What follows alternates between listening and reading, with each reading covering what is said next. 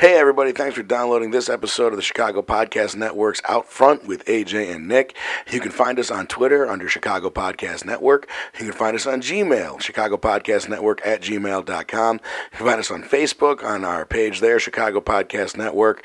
And most importantly, you can support the show by downloading and subscribing to this podcast and all Chicago Podcast Network podcasts through iTunes, Android, and any other device that you use. Hope you enjoy the show. Thanks, everybody, and here we go.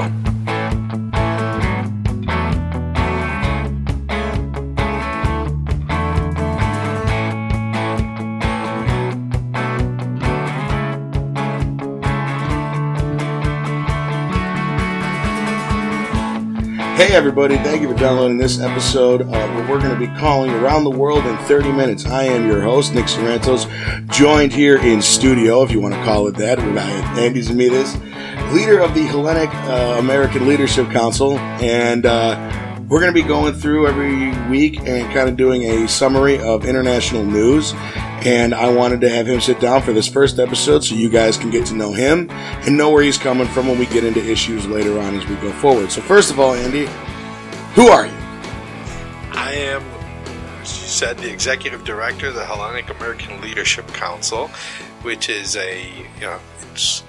you could call it part of the Greek lobby. It's a public education and advocacy organization. You can look us up at www.hellenicleaders.com.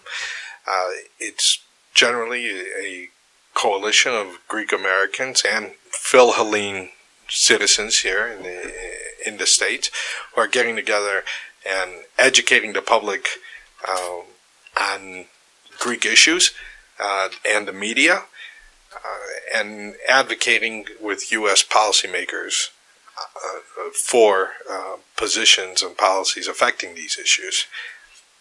How did you get started doing this kind of work? So I've generally been in politics and in policy my whole life because I was a baby living in Cyprus when Cyprus was invaded by Turkey. So I was in 1974. 1974. So when you're, as I watch refugees now and go across the Mediterranean, when your whole life is uprooted by war, and that becomes a very formative moment for you. And my father stayed very active on international issues. Then he also was an architect for the city of Chicago, so I saw city politics. I was learning about it at a really interesting time when you'd switch from the older Mayor Daley to then Bilandic, the snowstorm that brought in Byrne, the first African-American mayor, Harold Washington, then his death. So I had like kind of a front row seat very early on in my life to a lot of interesting politics and policy, and that just got me hooked. You mentioned that you kind of came up in politics. You strike me as the kind of person in the interactions that we've had that you have a positive feeling about politics, which is a rare thing for the people who either do it or people who follow it. Do you generally think of it as a positive thing? Yeah, I do. I mean, I think part of it is because, and as you know, I'm a big student of history, and I think anything you ever needed to learn, you could have learned in ancient Greece, right? So okay. If you, I quote quite a bit the funeral oration of Pericles at the end of the first year of the Peloponnesian War. I think one of the most famous speeches of all time. In fact, there was a great book written by Gary Wills of Northwestern that said that President Lincoln's Gettysburg Address was based on Pericles' funeral oration. But he talks about what made Athens great compared to other parts of ancient Greece. And he said, we're the only place that people don't care about just their private affairs. We don't call someone who only cares about their private affairs and not politics as industrious. We call him useless, right? And frankly, and there's another great quote by Plato: those people who are not interested in politics are condemning themselves to be ruled, and governed by people stupider than themselves.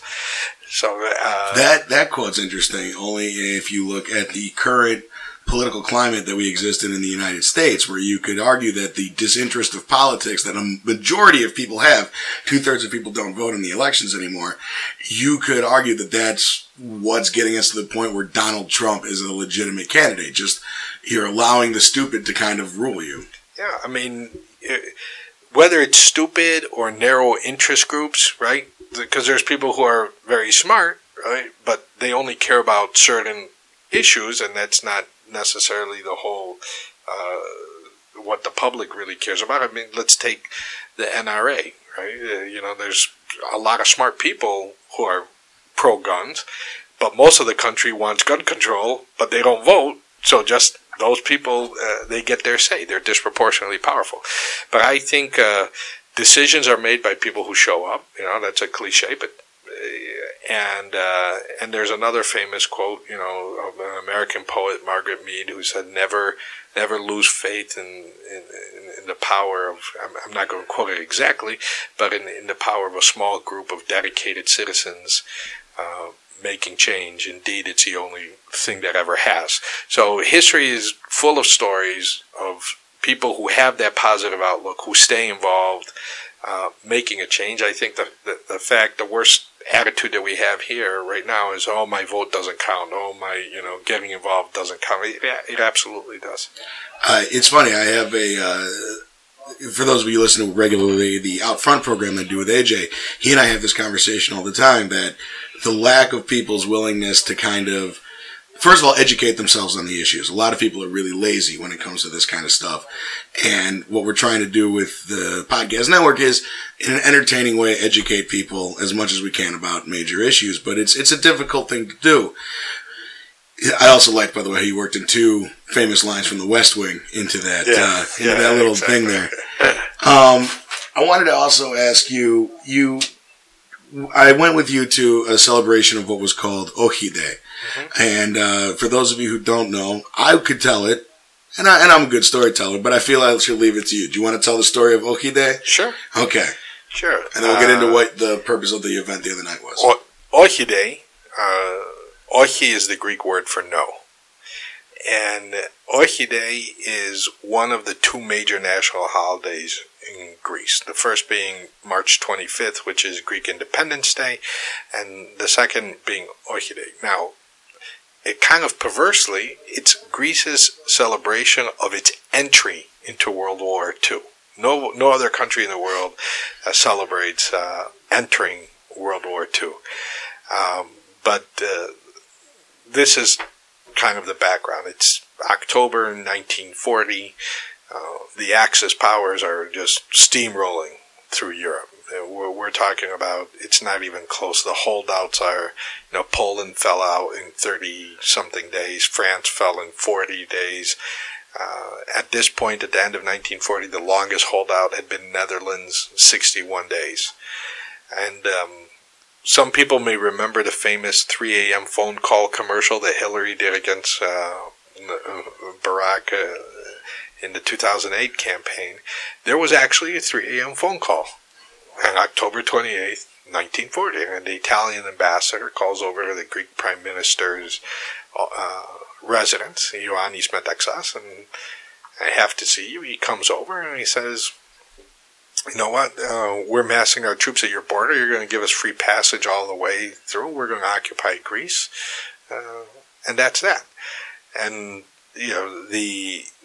the Prime Minister's response was literally, this means war. He said it in French. But that became legendary. He said no, right? And just a few hours after the ultimatum was given, Italian troops came across the border. They invaded Greece. And Greece was a small country, right? It was a small country, not a modern military, and especially where we're talking about where the border the Italians would have come through, it was not where you would have even had heavy weaponry and the rest. But the Italians came across the border on October 28th, and by November 3rd, the Greeks had stopped the Italian offensive. By November 6th, They had started pushing it back. They started a counterattack. By November 13th, they had recaptured all the land they lost and started pushing the Italians across Albania. This became the first victory of the Allies over the Axis powers in World War II. And it's not only legendary because of what it did for Greece. Now, this is bad storytelling by the world, but because it had a lot of spillover effects. It had a lot of repercussions for Axis strategy throughout the war. Well, historians will argue that it's one of the moments that allowed for the planning of Normandy, because it was the first time that the Germans and the Italians had been shown in defeat, essentially. It was the first time, really, that they had been turned back from an objective of theirs and kind of put a chink in their armor, which allowed everybody to kind of go, okay, there's a possibility of stopping this thing. Yeah, well, I mean, President Roosevelt said it himself, right when everybody thought that the German monster was unstoppable, the Greeks raised a proud banner of freedom and showed the weaknesses.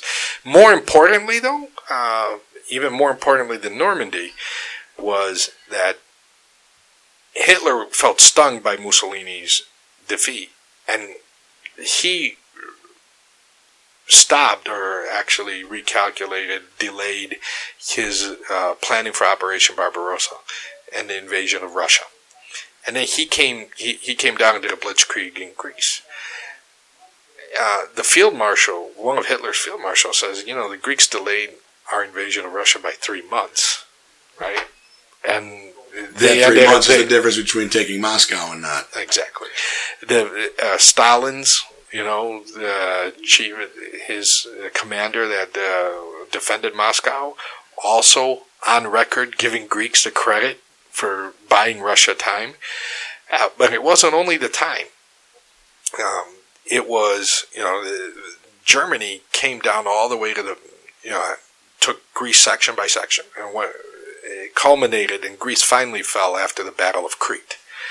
But the Battle of Crete put so much cost onto the German war machine. It was the last airborne invasion that Germany was able to pull off in World War II. Greece, the Cretans mostly, but there were British special forces there, there were Australian special forces, wiped out paratrooper corps. I mean, this also may explain some of the brutality of the Nazis, the Cretans, but you fell wounded, you were getting killed by a Cretan farmer, right? And women as well. They were showing up with pitchforks, they were finishing off the German soldiers. They were taking out the planes, the transport planes. The Nazi Air Force and the paratrooper corps was just not the same for the invasion of Russia, of the Soviet Union later on. And so that has, we delayed them. Weather played a factor. Force played a factor. And then the Greek resistance. Greece fell. So I told you, Poland fell in 30-some days, France in 40 days, Netherlands in 61. It took the Axis 219 days to take Greece. Well, there's also the factor of that you're dealing with a mainly mountainous terrain, which the truth is it's going to be next to impossible for any foreign power to ever actually conquer Greece, because it's all mountains. You can't really conquer a mountain country unless you're going to put troops in every single town all the time, which is just not possible. And for the Germans, in their arrogance, to just think that they can just march all over the country and take it over without a fight, to have a bunch of, and we're both Greek. There's a few things in the world more dangerous than a Greek who's actually gotten angry. Well, there was a fight. No, I'm not saying that there wasn't. The resistance that went on in Greece is the stuff of legend. I think if you compare it to, if I remember the stats I've read, if you compare it to the Polish resistance, the Greeks actually destroyed more arms than the Polish resistance did. Just based on weight and the amount of weapons destroyed, they were able to do more. You had an event recently, and Ohide was the event that was being celebrated. You did so also to talk about the situation in Cyprus. But with Ohide, I wonder, we've had so many World War II movies, so many great World War II movies. I'm always curious why Hollywood has not told that story. Just even from the perspective of the piece that you showed us at the event, where they get into the last broadcast of the radio station, which is, as a guy who does radio, is in many ways terrifying, but the dream scenario for somebody who does broadcasting, because the broadcaster, you know the broadcaster's name? I don't. No. Okay. But the Greek national radio station, in the last, 30 minutes of their last air, 30, before the Nazis took 30 Athens. minutes for the world. Yeah. And he literally says, any words that come out of this radio station following the end of my broadcast will be lies. Yeah. Do not believe anything that this radio station says, because we will be taken by the Germans. As a broadcaster, that story in and of itself, hire somebody like Johnny Depp, go play that role and just, tell that story. It's shocking to me that story hasn't been told. It is as well to me, because of, even if you did the Battle of Crete, now somebody did a DVD, called The 11th Day, but it wasn't Hollywood. No, it wasn't the Spielberg, over the top thing. And, when you talk about the stories, you could go on, you could literally do a movie about just Ohi, right? Right. Right. You could do. I actually think that the Greek World War II experience is probably the stuff for a Band of Brothers type of miniseries. I was going to say an HBO miniseries. Exactly what I was thinking. And ironically, the president of HBO miniseries is Greek American, is Carrie Ann Tholis, and he was responsible for Band of Brothers. And we should lobby this dude right now. And of course, and Tom Hanks' wife is Greek as well. We got this. Just got to lobby this guy. But if you look at, you could have an episode, the first episode, dedicated just to the Prime Minister saying no, the actual moment of Ohi. You could have, there are stories that give you chills, right? So when the Nazis took Athens, the first thing they did is they raised a swastika over the Acropolis.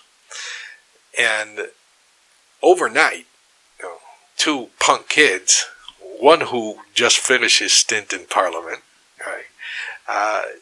They climbed the wall of the Acropolis the dead of night. They took that flag down and replaced it with a Greek flag. I love it. And that was kind of like a signal for resistance. There's the story of, again, the Battle of Crete. There are the amazing stories of, and what we just talked about, the night of the event that you referred to, there was a line, one of our presenters said, sometimes the resistance was carried out with guns and weapons, and sometimes with nothing more than courage. Yes. And you look at the stories that led to multiple Greeks being honored at the Holocaust Memorial, Yad Vashem, and among the saviors, and the story of Zakynthos, an island in Greece, which is the only place. You know what's funny? Until the night of Ohi, until we went to the event, I had never heard this story. Mm-hmm. And I'm a big history buff, and I had never heard this story. So, go ahead. In fact, I'll tell you just as a background, I learned that story from the United States Holocaust Museum. Seriously? Yeah, I didn't learn it from the one in Hollywood, Washington, D.C.? The one in Washington, D.C. With the shoe room? Yeah. When I was a student in D.C. and I went there and I learned that story there.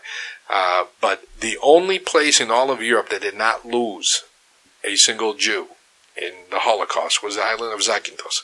And that was a big deal because in Greece, too, 86% of Greece's, or 81% of Greece's Jews were killed. And it was a historic population. It was one of the most significant Sephardic Jewish populations. When the Spaniards kicked Jews out of Spain, the Ottomans settled them in Thessaloniki. There was also a Rumeliot Jewish community in Greece that predated Christ. Okay. So when Greeks were pagans, there were still Jews in Greece, right?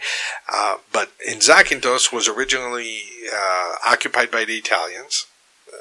Then, as people who are fond of Captain Corelli's mandolin know, there was a fallout between the Germans and the Italians in Greece, and the Germans kind of wiped out Italian soldiers and took over their occupied territories. But they went to the mayor of Zakynthos in 1944. The Nazis did, and at that point, this was at the front end of the war, too. This is how you measure courage. This was 4 years into the Nazi occupation of Greece, right, or 3.5. This was when you knew that the Nazis were killing people, that there was a shoot to kill order for anybody who protected Jews. Right? And they went to the mayor and they said, we want a list of your Jews. And the mayor says, okay, I need a day to get you that list. They said, we're coming back tomorrow morning. Overnight, he and the archbishop gathered all the village elders. They said, you guys are hiding the island's Jews, take them. They emptied the town overnight. The Nazis come in the next day, and they give them a piece of paper with a list that had 2 names on it. The mayor's own name and the archbishop's name. And the archbishop said, well, there's your Jews, you want to start shipping people out, you can ship us out. In Athens, the Archbishop of all of Greece, Damaskinos, who is also among, is honored at the Holocaust Memorial, he gave Hitler's commander in Greece a long letter that's published that says, Mother Greece doesn't distinguish between her children, between religion. So the Jews of Greece belong to me. So you can't touch them. So and he goes and delivers this letter, and the Nazi commander says he returns it, gives him his own letter, which was a shoot order for whoever protects Jews. And Damaskinos replies with, you don't know the history of occupation in Greece very well, do you? He goes, you don't shoot priests, you hang them, and I hope you honor that tradition. And he walked out, and he calls in the chief of police, and he immediately tells him to issue fake IDs to all Greek Jews that he could, because Greek Jews have distinctively Jewish names, right? And he gave fake ID after fake ID, and there was just a few years back there was an exhibition that traveled, and it came here to the State of Illinois building, about 16 Jewish children who were saved that way, just from fake IDs. So there's story after story. There's the resistance, the Greek resistance caused 35,000 Axis casualties, blew up armories, cut 175 rail lines. You talk about the Greek and Serbian resistance, they tied down at the end of the day. You brought up Normandy. On the day of the invasion of Normandy, there were still 28 Nazi divisions tied up in the Balkans. Imagine if they had been at the shores. Exactly. I want to kind of move into, we've had fun with the history lessons, but, the next time we do this, I want to get into Cyprus a little bit, because I know you're very passionate about that issue. But the big story of today, it is November 6, 2015, and the big stories going on worldwide is this humanitarian crisis that is taking place in the Mediterranean Sea, with these refugees trying to travel across the water, to get to Greece, to get to Italy, to avoid basically ISIS and the violence that is taking place throughout the Middle East. We've talked about these 2 stories of Greeks doing, essentially, the one thing that I've always been very proud of being my Greek heritage is that historically we tend to do what is morally right, not just what is financially correct, what is politically correct, but with a certain moral certitude that what we are doing is correct. Even in this crisis, I feel that Greece, unlike most of the rest of the European Union, has essentially opened its borders and said, if you can get here, get here. We can't let you stay here because we're in a financial crisis ourselves. But they've kind of gotten to the point where they're doing what they can to help as many people as possible. You have the Prime Minister of Greece, whose last name I just always butcher, so I'm not going to say. Tsipras. Okay. He has said several times that he's ashamed by the behavior of the Western European countries for not mobilizing more military force to try to essentially stop people from having to cross and providing transportation for these people to get out of there. You work in that world, in that realm. Do you see any solution to that we find ourselves right now with Greece, with the financial crisis that they're in? They can't keep these refugees, but at the same time, they can't send them to places that are going to treat them badly. I know that there are a few islands in Greece where they have refugee camps, but they don't have food. It's to me getting to the point where, does it bother you that the United States is not more involved in this situation? And what do you think the United States response should be to this crisis? Because let's face it, this is the fault of the United States and their involvement in Iraq for a war that we should never have started in the first place. Yeah, well, it does bother me because the United States, as you just pointed out, are very involved in conflict, in a lot of the conflict zones. The refugees are coming from places other than Iraq, too. Yes. Syria, Libya, but regardless, Afghanistan a lot. But the U.S. and the West in general has its fingers in a lot of those places. It also very much bothers me that the Gulf Arab states are completely washing their hands of this. Some of them are responsible for ISIS itself, and they're taking no refugees. You're talking Saudi Arabia, United Arab Emirates, that Qatar, Bahrain, and all the rest. Anybody who tells you they have the answer to it is lying to you. The first thing that I think, the number one priority is try to protect them where they are. One of the reasons they're making this mad rush for Europe is that they don't feel safe, not in Turkey, not in, free areas in Syria, in Jordan. Jordan is almost, that's the next story to pop. Jordan is, almost collapsing under the weight of refugees. They had, for years, all these Palestinian refugees. Now they have Syrian and Iraqi refugees.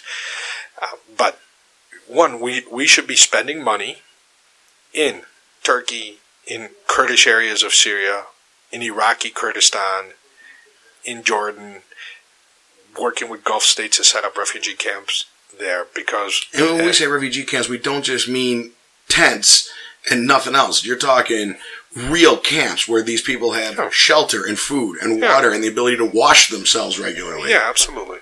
Right, and even an opportunity to be relocated into a city and all the rest. But the fact is that if these people have a chance to stay close to where they're from, with the dream of maybe getting back there and feeling safe and keeping their families safe and all the rest, they'll do that. You got to imagine how desperate the situation must be for these people to take this treacherous journey across the Mediterranean, or even across the Aegean. Look at the pictures. Just Google the pictures of how these people are being packed onto these boats. I saw one today getting ready for this show and it breaks your heart. It's a little boy who washed up on shore. He had drowned. Yeah. And it's just his body lying on the beach all alone. That's the picture that got everybody finally paying attention. Yeah. Right? But this has been happening for the humanitarian crisis is insane. It's happening at exactly the worst possible time, right? It's during Europe's crisis. It's not only Greece's crisis. And frankly, these refugees are not trying to get to Greece or Italy. They're trying to get to Germany and Denmark and the Scandinavian countries.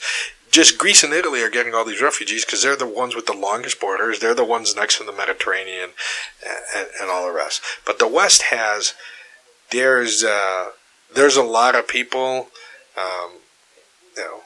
since we're talking about Europe and the West, Dante's Inferno, there's a special level of hell for people who are turning such a blind eye to this.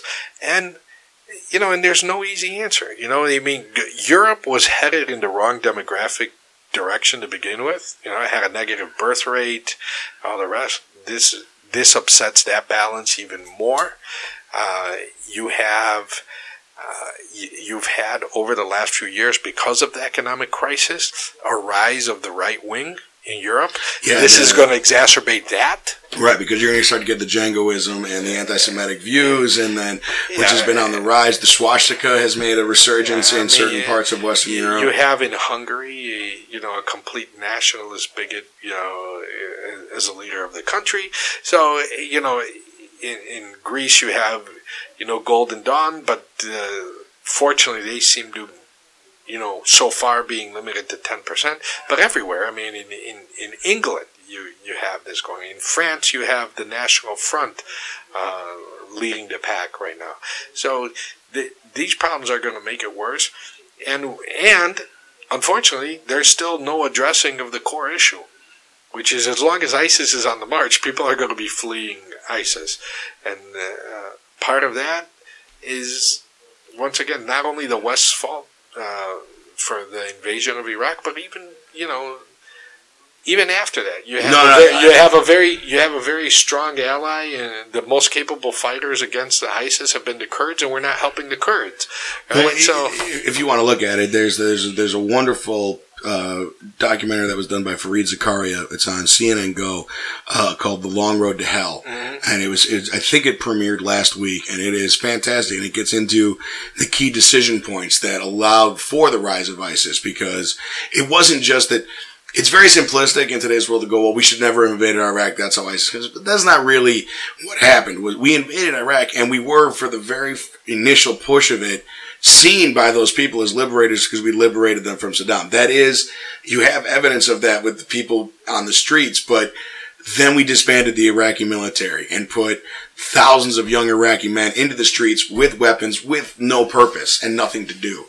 And those people were eventually kind of the birth of ISIS as we understand it. That was the Iraqi insurgency that for a while we were just referring to as Al-Qaeda, which then became, after the split, this is what has become the Islamic State.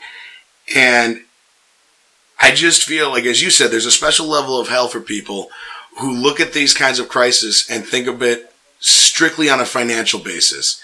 That's the stuff that scares me. The people who go, well, we just can't afford to do it. It's a great Westling line. You don't argue if your neighbor's house is burning, you don't negotiate the price of the hose. You help him put the fire out. And in this instance, we are all human beings sharing the same planet. And I'm very disheartened when I look at these kinds of news stories and see people reacting the way that they do, where it's almost, well, it doesn't affect me in my daily life, so I don't care, especially here in the United States, because we're so isolated from the rest of the world.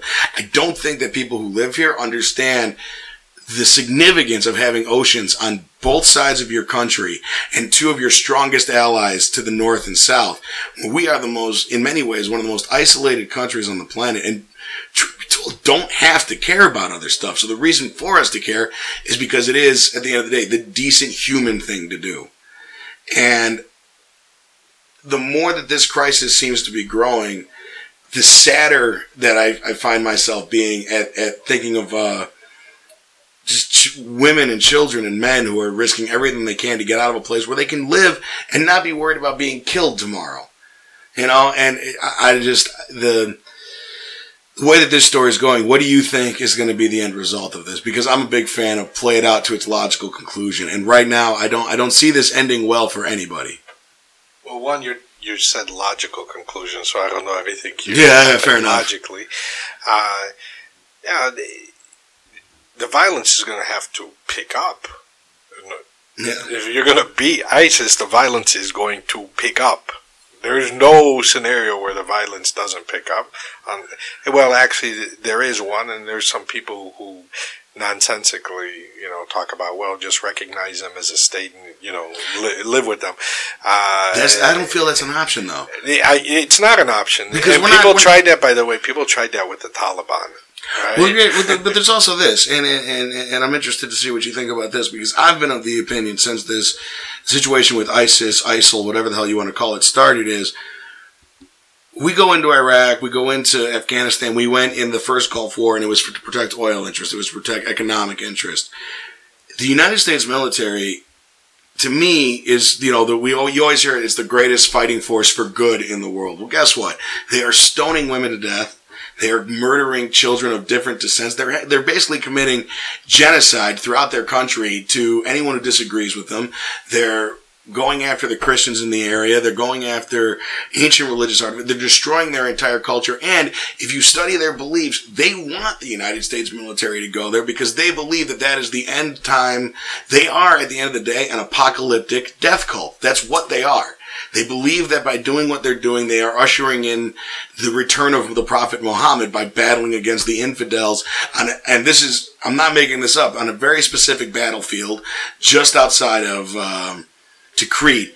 There is a large plain that is prophesized to be the end battle between the warriors of good and the warriors of evil, and the United States is cast as the bad guy in their scenario. This is what they want. You can't reason with people like that. You really can't. There's no turning around and going, well, then maybe we'll just recognize them in a state and everything will go away. These are the kinds of people who, they're not going to stop at their own border. They're just not.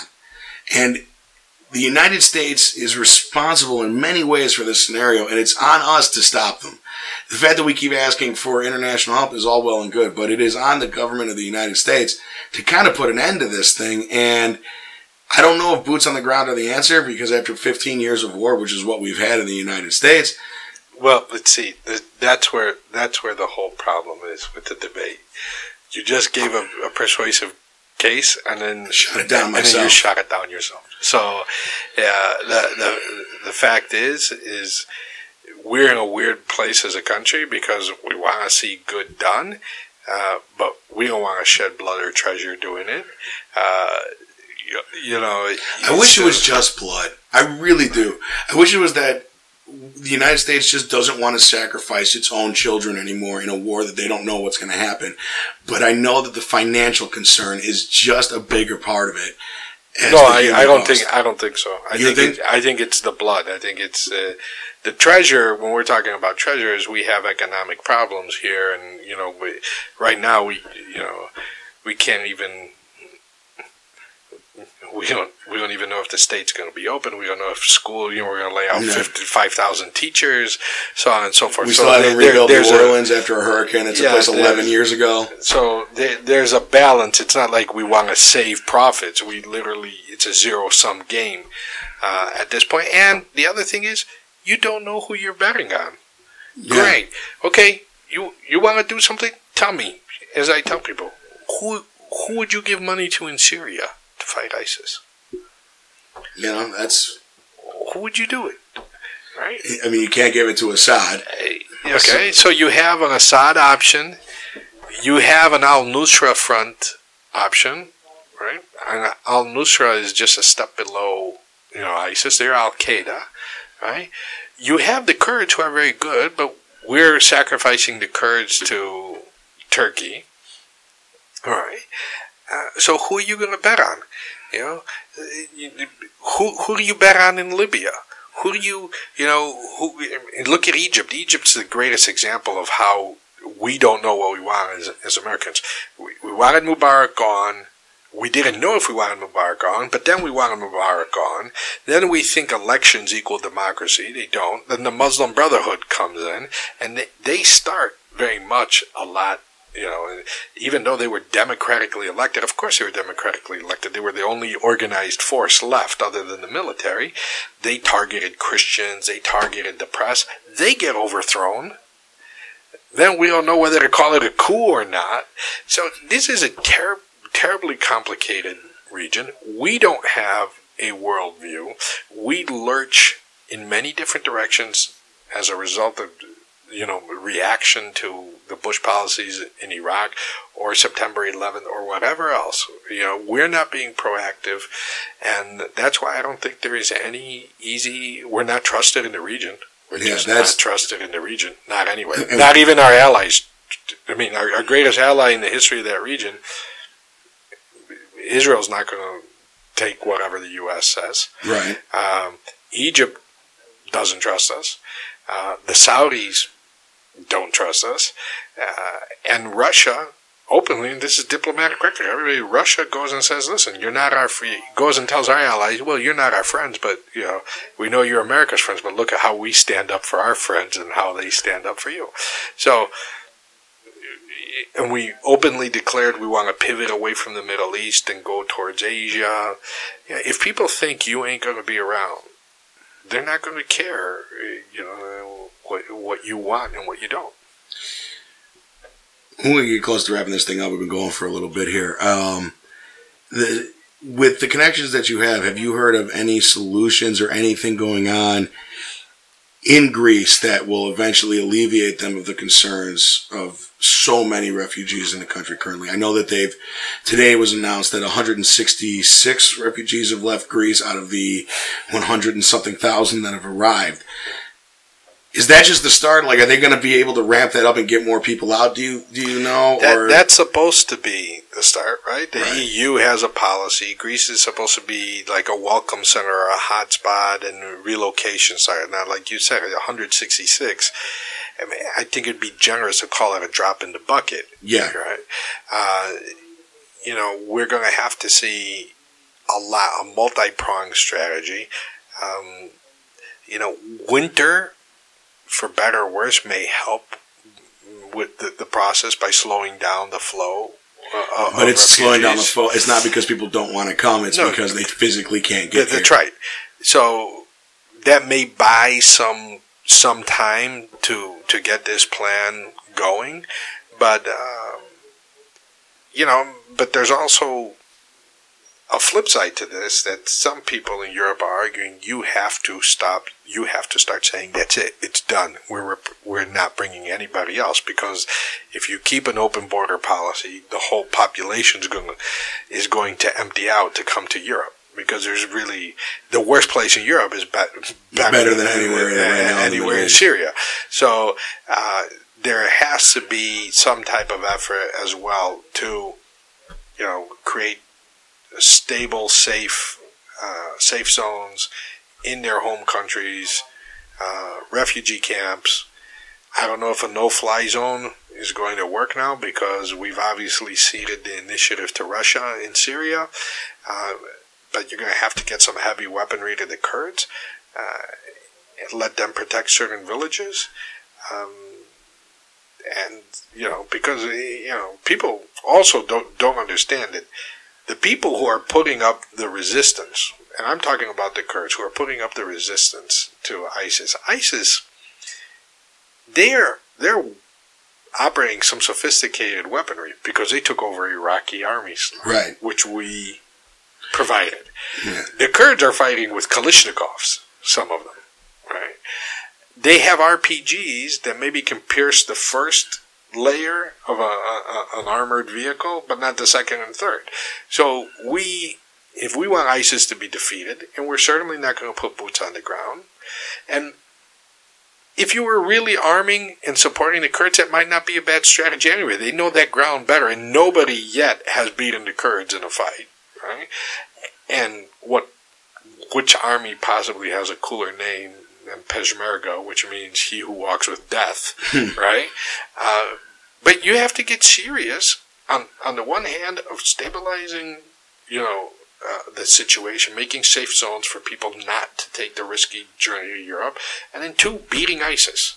Because as long as ISIS is there, as long as it's there, it's always going to be on the march. It will not stop. Right. That's the other thing with them, is that they're not going to be satisfied with a border that you give them. Yes. So you're just going to have to beat them. It's weird to find yourself as a United States citizen going that there's a population of the earth that you may have to just essentially wipe out. I mean, and I know that seems kind of a little dismissive, but I mean, I don't know what else. Like, you and I are both fans of the West Wing, so it comes down to that great line that I think Leo McGarry has, because I don't know what the end result of this is. It really at the end of the day a United States flag flying over Mecca? Is that really what it's going to take to stop it? Nope. You don't think so? No. Actually, a United States flag over Mecca is what will bring the end times around. And it's at the end of the day, that was always, and if you look at Al-Qaeda's history, and I know it's really popular, and they did that whole manifesto that they bombed the Twin Towers because of Israel. That's all baloney. They clearly don't care about the Palestinians either. As I tell people, I mean, look, we talked about Cyprus. We talked about 1974, the invasion of Cyprus. 1/3 of Cyprus's population was made a refugee overnight. Right? You couldn't go and figure out today, 40 years later, who's a refugee, who was a refugee, who are children of refugees or not. Right? The Palestinian refugees from 1948, they still have them in refugee camps in some of these Arab countries. Right? So the real grievance is that the U.S. has influence in Mecca, and over the Saudi regimes. That's the real battleground, and one of our problems is we have not understood that what's going on in the Middle East right now is an intercivilizational civil war. It's a civil war between Shia and Sunni. It's between different camps in the Sunni, between secular and Islamists, and all the rest.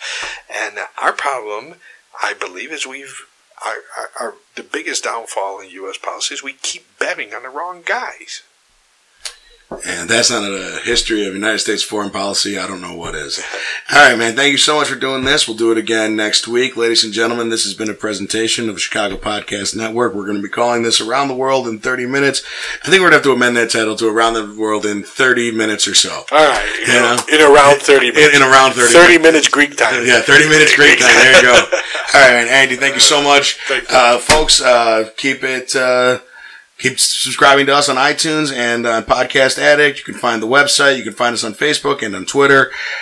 We're at Chicago Podcast 1 on Twitter. We're Chicago Podcast Network on Facebook. You can email us, ChicagoPodcastNetwork@gmail.com. Thank you so much for listening. We out!